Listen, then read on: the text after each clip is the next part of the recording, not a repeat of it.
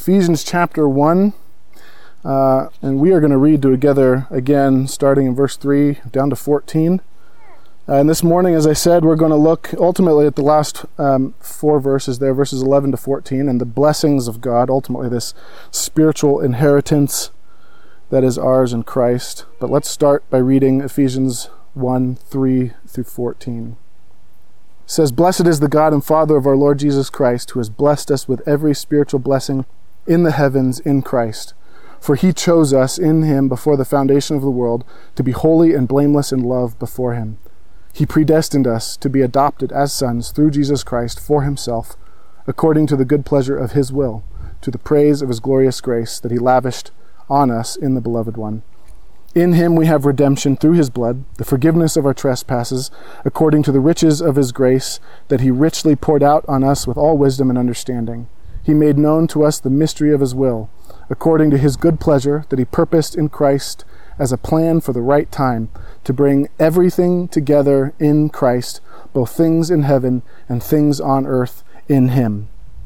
In him we have also received an inheritance, because we were predestined according to the plan of the one who works out everything in agreement with the purpose of his will, so that we who had already put our hope in Christ might bring praise to his glory. In him you also, when you heard the word of truth, the gospel of your salvation, and when you also believed, were sealed in him with the promised Holy Spirit. He is the down payment of our inheritance until the redemption of that possession to the praise of his glory." Amen.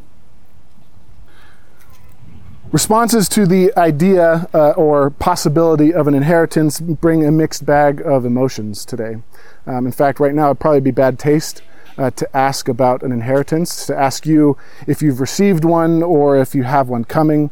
It's certainly bad taste to ask your parents if you got one, if they've got one ready for you.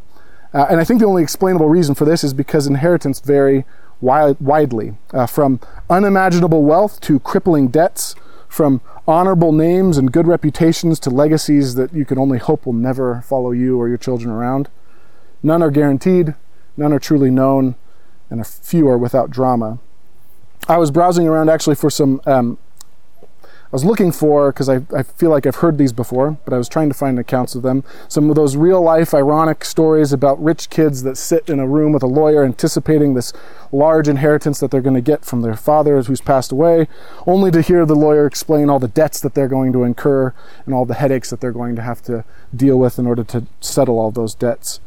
What I learned actually is that those will readings, those scenarios, are mostly a Hollywood invention. That usually doesn't happen. But nevertheless, the image, I think, is an interesting one, and I think it actually helps us to understand what Paul is doing here. Paul is like one of those fictitious lawyers, or maybe like an estate manager who's sitting down with the children of God, and he's describing all that the Father has, all of the riches of his wealth that he wills or he desires to give to his children. And Paul has already described for us blessing upon blessing upon blessing that is ours in Christ. Holiness, adoption, redemption, forgiveness, wisdom, understanding, participation ultimately in his eternal purposes. And I think now he really just says, actually, you know what? God is just going to give you everything. He's going to give his adopted children, those that he predestined for this very thing. This is the destiny. That's what that word means, predestined. This is the destiny that was established for God's children by God before the foundations of the world, that he's going to give you everything. As great as it might be to inherit $100 million or a house or a pen collection, how much greater is it to have everything? This is what we have in Christ. Together as his children and heirs, we have ultimately what is his, which is all things. Everything. He says it right here. If we read again, starting in verse 11, he says, "In him we've also received an inheritance, because we were predestined according to the plan of the one who works out everything in agreement with the purpose of his will, so that we who have already put our hope in Christ might bring praise to his glory. In him you also, when you heard the word of truth, the gospel of your salvation, and when you also believed, were sealed in him with the promised Holy Spirit, and he is the down payment of our inheritance, until the redemption of the possession, or the possession of that inheritance, to the praise of his glory." So we're just going to look at three things We're going to look at three things. We're going to look at the nature of our inheritance, what it is. We're going to look at the security of our inheritance. How can we know that we are going to receive it? And then third, we're going to look at the proper response of his heirs. So first, the nature of our inheritance. This verse actually it doesn't give us very many details. So we'll go to a few other places to understand what it is, but it does say that it is in Christ that we have it. So our inheritance, this is something we've repeated over and over. Our inheritance is not from Christ. It is not through Christ. Our inheritance is not something that he receives and then just sort of turns over and passes on to us. It's actually in Christ. Paul says in another place that we are co-heirs with Christ. It's actually our identification and our union with Christ that allows us to receive the lavish blessings that are given ultimately to Christ. That's the only way that we receive this. And it tells us something of the nature of it, that what is Christ's, it is ours. We are sharing an inheritance with the firstborn Son of God. We are sharing an inheritance with the Creator and the possessor of everything. So where do we see, I think, this first idea of an inheritance? But in my favorite place, the Garden of Eden. That small place in the larger world that God gave to man to live, to work, and to fulfill his created purposes. And there man inherited ultimately a home that wasn't his. But he was also given authority that wasn't his, and dominion over a creation that wasn't his. This authority is something that he never earned and never gained on his own, but it was handed to him. And he didn't just give him the garden, he commissioned Adam and Eve to cultivate the garden, to grow the garden, right? It says, be fruitful and multiply and fill the earth. So Adam was made in God's image, which means he inherited his divine likeness. Despite being made of dirt, God gave him a likeness and a character and a nature that wasn't his, a place that wasn't his, a purpose that he didn't determine, authority that wasn't his, and ultimately the commission to and the permission to go and claim the rest of the earth for himself. In the garden, man inherited everything. We know when you talk about inheritance, obviously the most immediate thing that comes to mind in our context is money or wealth or an estate or something like that. But we know also that we don't just inherit that from our parents. We don't just inherit material wealth. We inherit our parents' looks. We inherit their name. We inherit their temperaments. We inherit their talents. We inherit their health. We inherit their decisions and the consequences of their decisions. We inherit their relationships, whether good or bad. In many ways, we inherit their faith. We inherit their stories and their history. My sons, for better or worse, have inherited me. They might not be aware of this now, but someday they will see me in them. And I hope it doesn't frustrate or discourage them. I say, Bear, you're welcome for your size and deceptive speed. I'm sorry for your short temper. But man inherited from God, like we said, a place, a purpose, authority, and ultimately God's own image and likeness. And then the whole earth and all of creation. Think of this prodigal son parable that we just read. Okay? I'm convinced that some of the deepest ideas of theology and our understanding of God and man are hinted at and described in some measure in that parable. But what was the son's sin? What was the son's sin? I think we could probably list several things, right? He insulted his father, considered him as dead. He left his family and his home. He lived loosely and foolishly and recklessly. But I think this is what it is. Ultimately, I think the core of his sin is here. That one, he demanded his share, which is interesting that the story never suggests that he had no right to it. In fact, the father easily complies. It says that he took what was his over and over. It actually talks about it, the way that he spent what was his. It never refers to the estate that he had as anything but his own, the son's. It doesn't say that he stole it or that it wasn't rightfully his. It was his. But we know from the story, because it makes it plain, that everything the son has, was given to him by his father. So the father can actually say to the older son later, who's angry, he says, "Son, you are always with me, and all that is mine is yours." That's the state of relationship and union and possession that the younger son left and rejected. And the parable is ultimately about us. It's about all of mankind. And from the garden, man has inherited from God a place, purpose, authority, the whole earth in God's own image and likeness. And what I would say is that the man has rejected that inheritance, but not by turning away from the inheritance. He's rejected the inheritance not by saying, I don't want it. That would be bad, but what he has done is worse. He's rejected the inheritance by taking it, by taking what God has given him and spending it on his own foolishness and lusts and pleasures. That, I actually believe, is the fundamental reality of our sin. That we have taken what God has given us, namely, and most importantly, his own image and his own likeness, and we have spent it on ourselves. And God's plan has always been to adopt us back, to make us his children, and give us back that inheritance. He predestined us for this adoption and this inheritance, as Paul says, and he accomplished that plan through Jesus Christ. Romans 8:16, Paul says, if we are children, then we are also heirs, heirs of God and co-heirs with Christ, if indeed we suffer with him, so that we may also be glorified with him. Here, the inheritance, it says, is of God.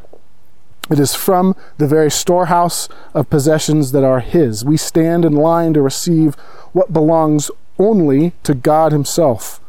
That's why he can say, all that is mine is yours in the parable. It says that we also share this inheritance with Christ, that ultimately what is Christ's is ours. And it says that we will be glorified with Christ. This means that Christ's, ultimately his life and his resurrection and his victory over death is ours. That may be the greatest possession of all. This is a victory that we possess and that lasts forever because death has no sting or power anymore over him.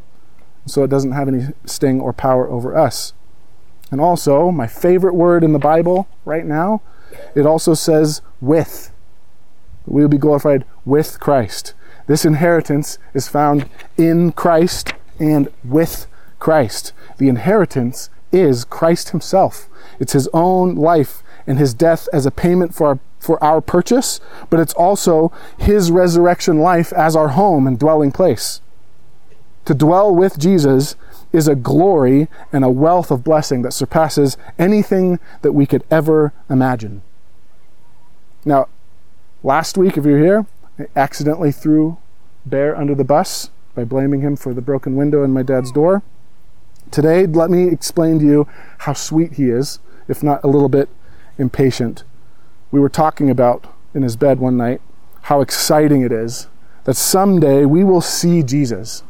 We will see him with our actual eyes, physical eyes. I think oftentimes of the idea of him descending from the clouds, that there will be a moment somewhere, probably not Boise, it would be awesome if it was Boise, but somewhere where his physical feet and the scars on the bottom of his feet will break through the clouds and be visible to our eyes, and we'll see him come. But we were talking about what it means to actually physically see and be with Jesus, truly with Jesus.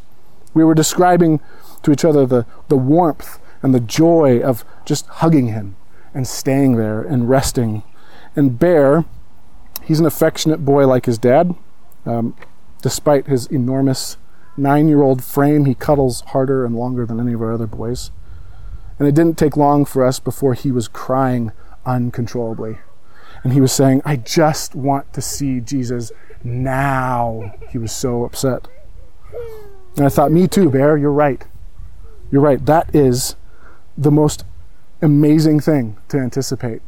That rest and that moment will be better than anything we could ever achieve, anything we could ever accomplish or gain in this life, and it will be ours for eternity. So the inheritance that is laid up for us is everything, every spiritual blessing. It is salvation, reconciliation to God, the life of his Son, life as his children, life with his children, an eternal home with God. It is Christ himself, and it's all of creation, all things. So the second question is, how sure and secure is our inheritance? A Washington Post article I stumbled across from actually earlier this year was talking about how common it is for stress and self-doubt to plague the mental health of those in line to inherit mega wealth from their parents, some of the richest people in the world, who stand to make millions or billions from their inheritance are plagued by doubt and fear. At one point, the article reads, those born into immense wealth are liable to become haunted by constant fear of losing their inheritance. And I think that makes sense. Why wouldn't you be stressed about that? Why wouldn't you be anxious to be promised such wealth, to, in every legal sense, have possession over such wealth, yet also have no way of ensuring that that wealth is secure, or that the one making the promise can fulfill it, or won't change their mind about you someday? It would make sense to be anxious. So how about us? Our adoption into the family of God has been finalized and paid for. If you're saved, you're promised everything. And here we actually see a little bit of the tension, both of having something and waiting for something. Paul even describes that today we can enjoy what he calls a deposit or a down payment of the inheritance that we will ultimately receive in full when Christ comes. And so while we wait, how do we avoid spiraling with fear that maybe we will lose that inheritance, or maybe we never were adopted? How do we know? A common and probably terrifying question, maybe you've heard it or maybe you even identify with it, is, can I know for sure that I'm saved? Have I been adopted by God? Am I actually an heir, a child of God? Now we could go to several places in Scripture to give us that assurance, but let's just consider three things that are here in these last couple of verses. Three reasons that you can know your inheritance is secure and sure. One is God's sovereignty, the Holy Spirit, and then the simplicity of our participation in it. One, God's sovereignty. This plan and your adoption and the inheritance of the wealth of God began in His mind before the foundations of the world. Any inheritance is only as reliable and trustworthy as the one giving it. And God is the only perfect promise keeper. Romans 8:31-32 says this. I think this is really fascinating. He says, "What then are we to say about these things? If God is for us, who is against us? He did not even spare His own Son, but gave Him up for us all. How will He not also with Him grant us everything?" I like that question. It's saying, how could God not keep His promise? And the reason why we can ask such a question is because He gave the eternal life of His own Son. How could He not keep His promises? It's a rhetorical question, obviously. The second is that Paul says that we are sealed with the Holy Spirit. The analogy that we might have of this idea of sealing is probably the wedding ring. When we pledge ourselves to someone else and we, in a sense, place our seal on them. Not as a possession, so to speak, but as ultimately as a reminder of our promise to them. And God, it says, has given us a seal. And it's not a stamp, it's not a ring, it's the very life of God Himself, who He says He's given to dwell in our hearts. God's Spirit, His own Spirit, is given to us as a pledge, as a seal, as a promise that the things I've promised you I will fulfill. Romans 8:14-17 says this, "For all those led by God's Spirit are God's sons. For you did not receive a spirit of slavery to fall back into fear. Instead, you received the Spirit of adoption, by whom we cry out, 'Abba, Father.' The Spirit Himself testifies together with our spirit that we are God's children, and if children, also heirs, heirs of God and co-heirs with Christ, if indeed we suffer with Him, so that we may also be glorified with Him." Now here, I know you maybe heard this verse before, but I want to make it clear that Paul is not describing the gentle cooing of a baby, as if this is the verse that allows us to approach God and say, "Daddy," when we're praying to Him. He's not saying Abba like a babbling baby. That's not what this is. He's describing a baby that is crying out in fear. It is the converse of the fact that we've not been given this spirit of fear. We've been given a spirit that cries out, "Abba, Father." It's this spirit that actually causes us. It's the Spirit of God. When we are afraid, when we are anxious, or when we doubt, it is the Spirit of God in us that causes us to cry out to the Father, to seek the Father, and then He echoes back to us and responds to that cry by saying, "You are God's child, and you need no other assurance." That is what the Spirit does for us. The Spirit echoes within us in moments of fear, causing us to cry out to the Father and answering that call and that cry by reminding us that you are God's child. You need no other assurance. I've not had this conversation specifically, but it is not hard to imagine, or maybe you have, or maybe you can relate to it. But someone asks, I'm afraid that I'm not saved, or I don't feel the Holy Spirit, and I'm afraid that I don't have Him. And this motivates questions like, how can I know that I'm truly saved? And my answer, though it's probably not a foolproof answer or fully satisfactory, but my answer would start with, to be concerned is a good sign. To be concerned over your fate is a good sign. The Spirit of God causes us to cry out for assurance. And the Spirit of God provides that assurance by reminding us that we are His children. We were never promised that we would always feel it, but we are promised that He who promised is faithful and will keep His promises. So it's the sovereignty of God that reminds us that this is sure. It is the sealing and the witness of the Holy Spirit echoing in us that reminds us and assures us of our adoption and salvation. And then lastly, I would say it's the simplicity of our participation in this, of our receiving of these things. Paul says, when you heard the word of truth, the gospel of your salvation, and believed. It's been echoed all throughout Paul's prayer here. If it's not clear already, let's state it again. You can do nothing and have done nothing to contribute to and gain your own salvation. You can do nothing and have done nothing to contribute to your salvation other than providing the need for it. So you do nothing to gain your salvation and the inheritance, except ultimately believe that you can do nothing. And believe here, as Paul says, that it was planned, paid for, and given to you according to nothing else but God's grace alone through Christ's blood and not yours. That's the message. That's the gospel. That's the thing that it says we heard and we believed. How terrifying, absolutely terrifying and stress-ridden would it be to believe that you must earn your way to God? If you harbor this thought, even just a little bit, I think that you will ultimately be plagued, just like those rich kids, with fear that maybe I didn't do enough. Maybe I didn't do enough good works, or maybe I didn't go to church enough, or read my Bible enough, or care enough. But if you trust in the eternally sufficient life and death and resurrection of Jesus Christ, then I think you can always joyfully declare, it was never me, and it was always Him. If it was anything else other than this simple call to give up, like we talked about last week, to forever stop trying and trust only in Him, if it was any other way, we would have infinite reasons to not know and not trust and not believe and not be assured. But I think it's actually the simplicity of this, that it is nothing that we do. It's our reception and our belief and our trust, ultimately, that it was all done, planned, paid for, and given according to God's grace, and nothing that we've done. Last, these will be really short, is the response of God's heirs.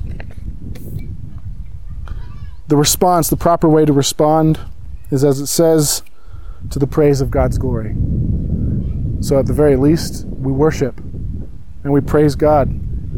It requires us to be reminded daily of these things, of this truth. This is why we said last week we are called to relive the gospel and its effect on our life by living in the same posture of repentance and faith on a daily basis. And that if it doesn't provoke us to praise and worship, then we're missing it. We're not doing it right. The other thing I think it means, the other proper response, is Ephesians 2-6. I think this is what Paul gets at. Is that given all these things, his desire ultimately, we'll read next week, is that we would know Him, that we would really truly grasp, and they would fill our hearts and minds and our lives. We really know these things, and that ultimately it would unite us. It would be a thing that brings us together for worship, that we would love the church, that we would be gracious towards other sinners who have believed the same thing and who have come together to worship God with us. That we would be hospitable to outsiders, that we would have an air of grace and repentance and faith all the time. It would color everything that we do, and particularly that it would unite us as God's family so that we can continue to fulfill the purposes he's created us for, and so that we can fully realize and begin even more and more to experience the deposit, the down payment, the preview, so to speak, of the inheritance that's going to be ours forever in eternity. So that's the rest of Ephesians, which we will talk about in the weeks to come. Father, we are forever grateful and will be forever grateful, and I pray that you would provoke in us a true knowledge and understanding of what you've done for us, how you have planned in your infinite wisdom and the pleasure and counsel of your own will to work all these things out through your Son, through his life. All grace, all mercy that we've received, and nothing that we have contributed to it. We praise you. I pray that would ultimately provoke our singing, our fellowship, our prayers, our intimacy together, our desire to follow you and to obey you, and to see the life of the gospel lived out more and more in our life individually and as a community, in our neighborhoods and our workplaces. That all of this would be motivated by a constant remembrance that you are gracious and that you have lavished grace on us in your Son, Jesus. So we thank you, we praise you, we give you all the glory. In your Son's name, amen.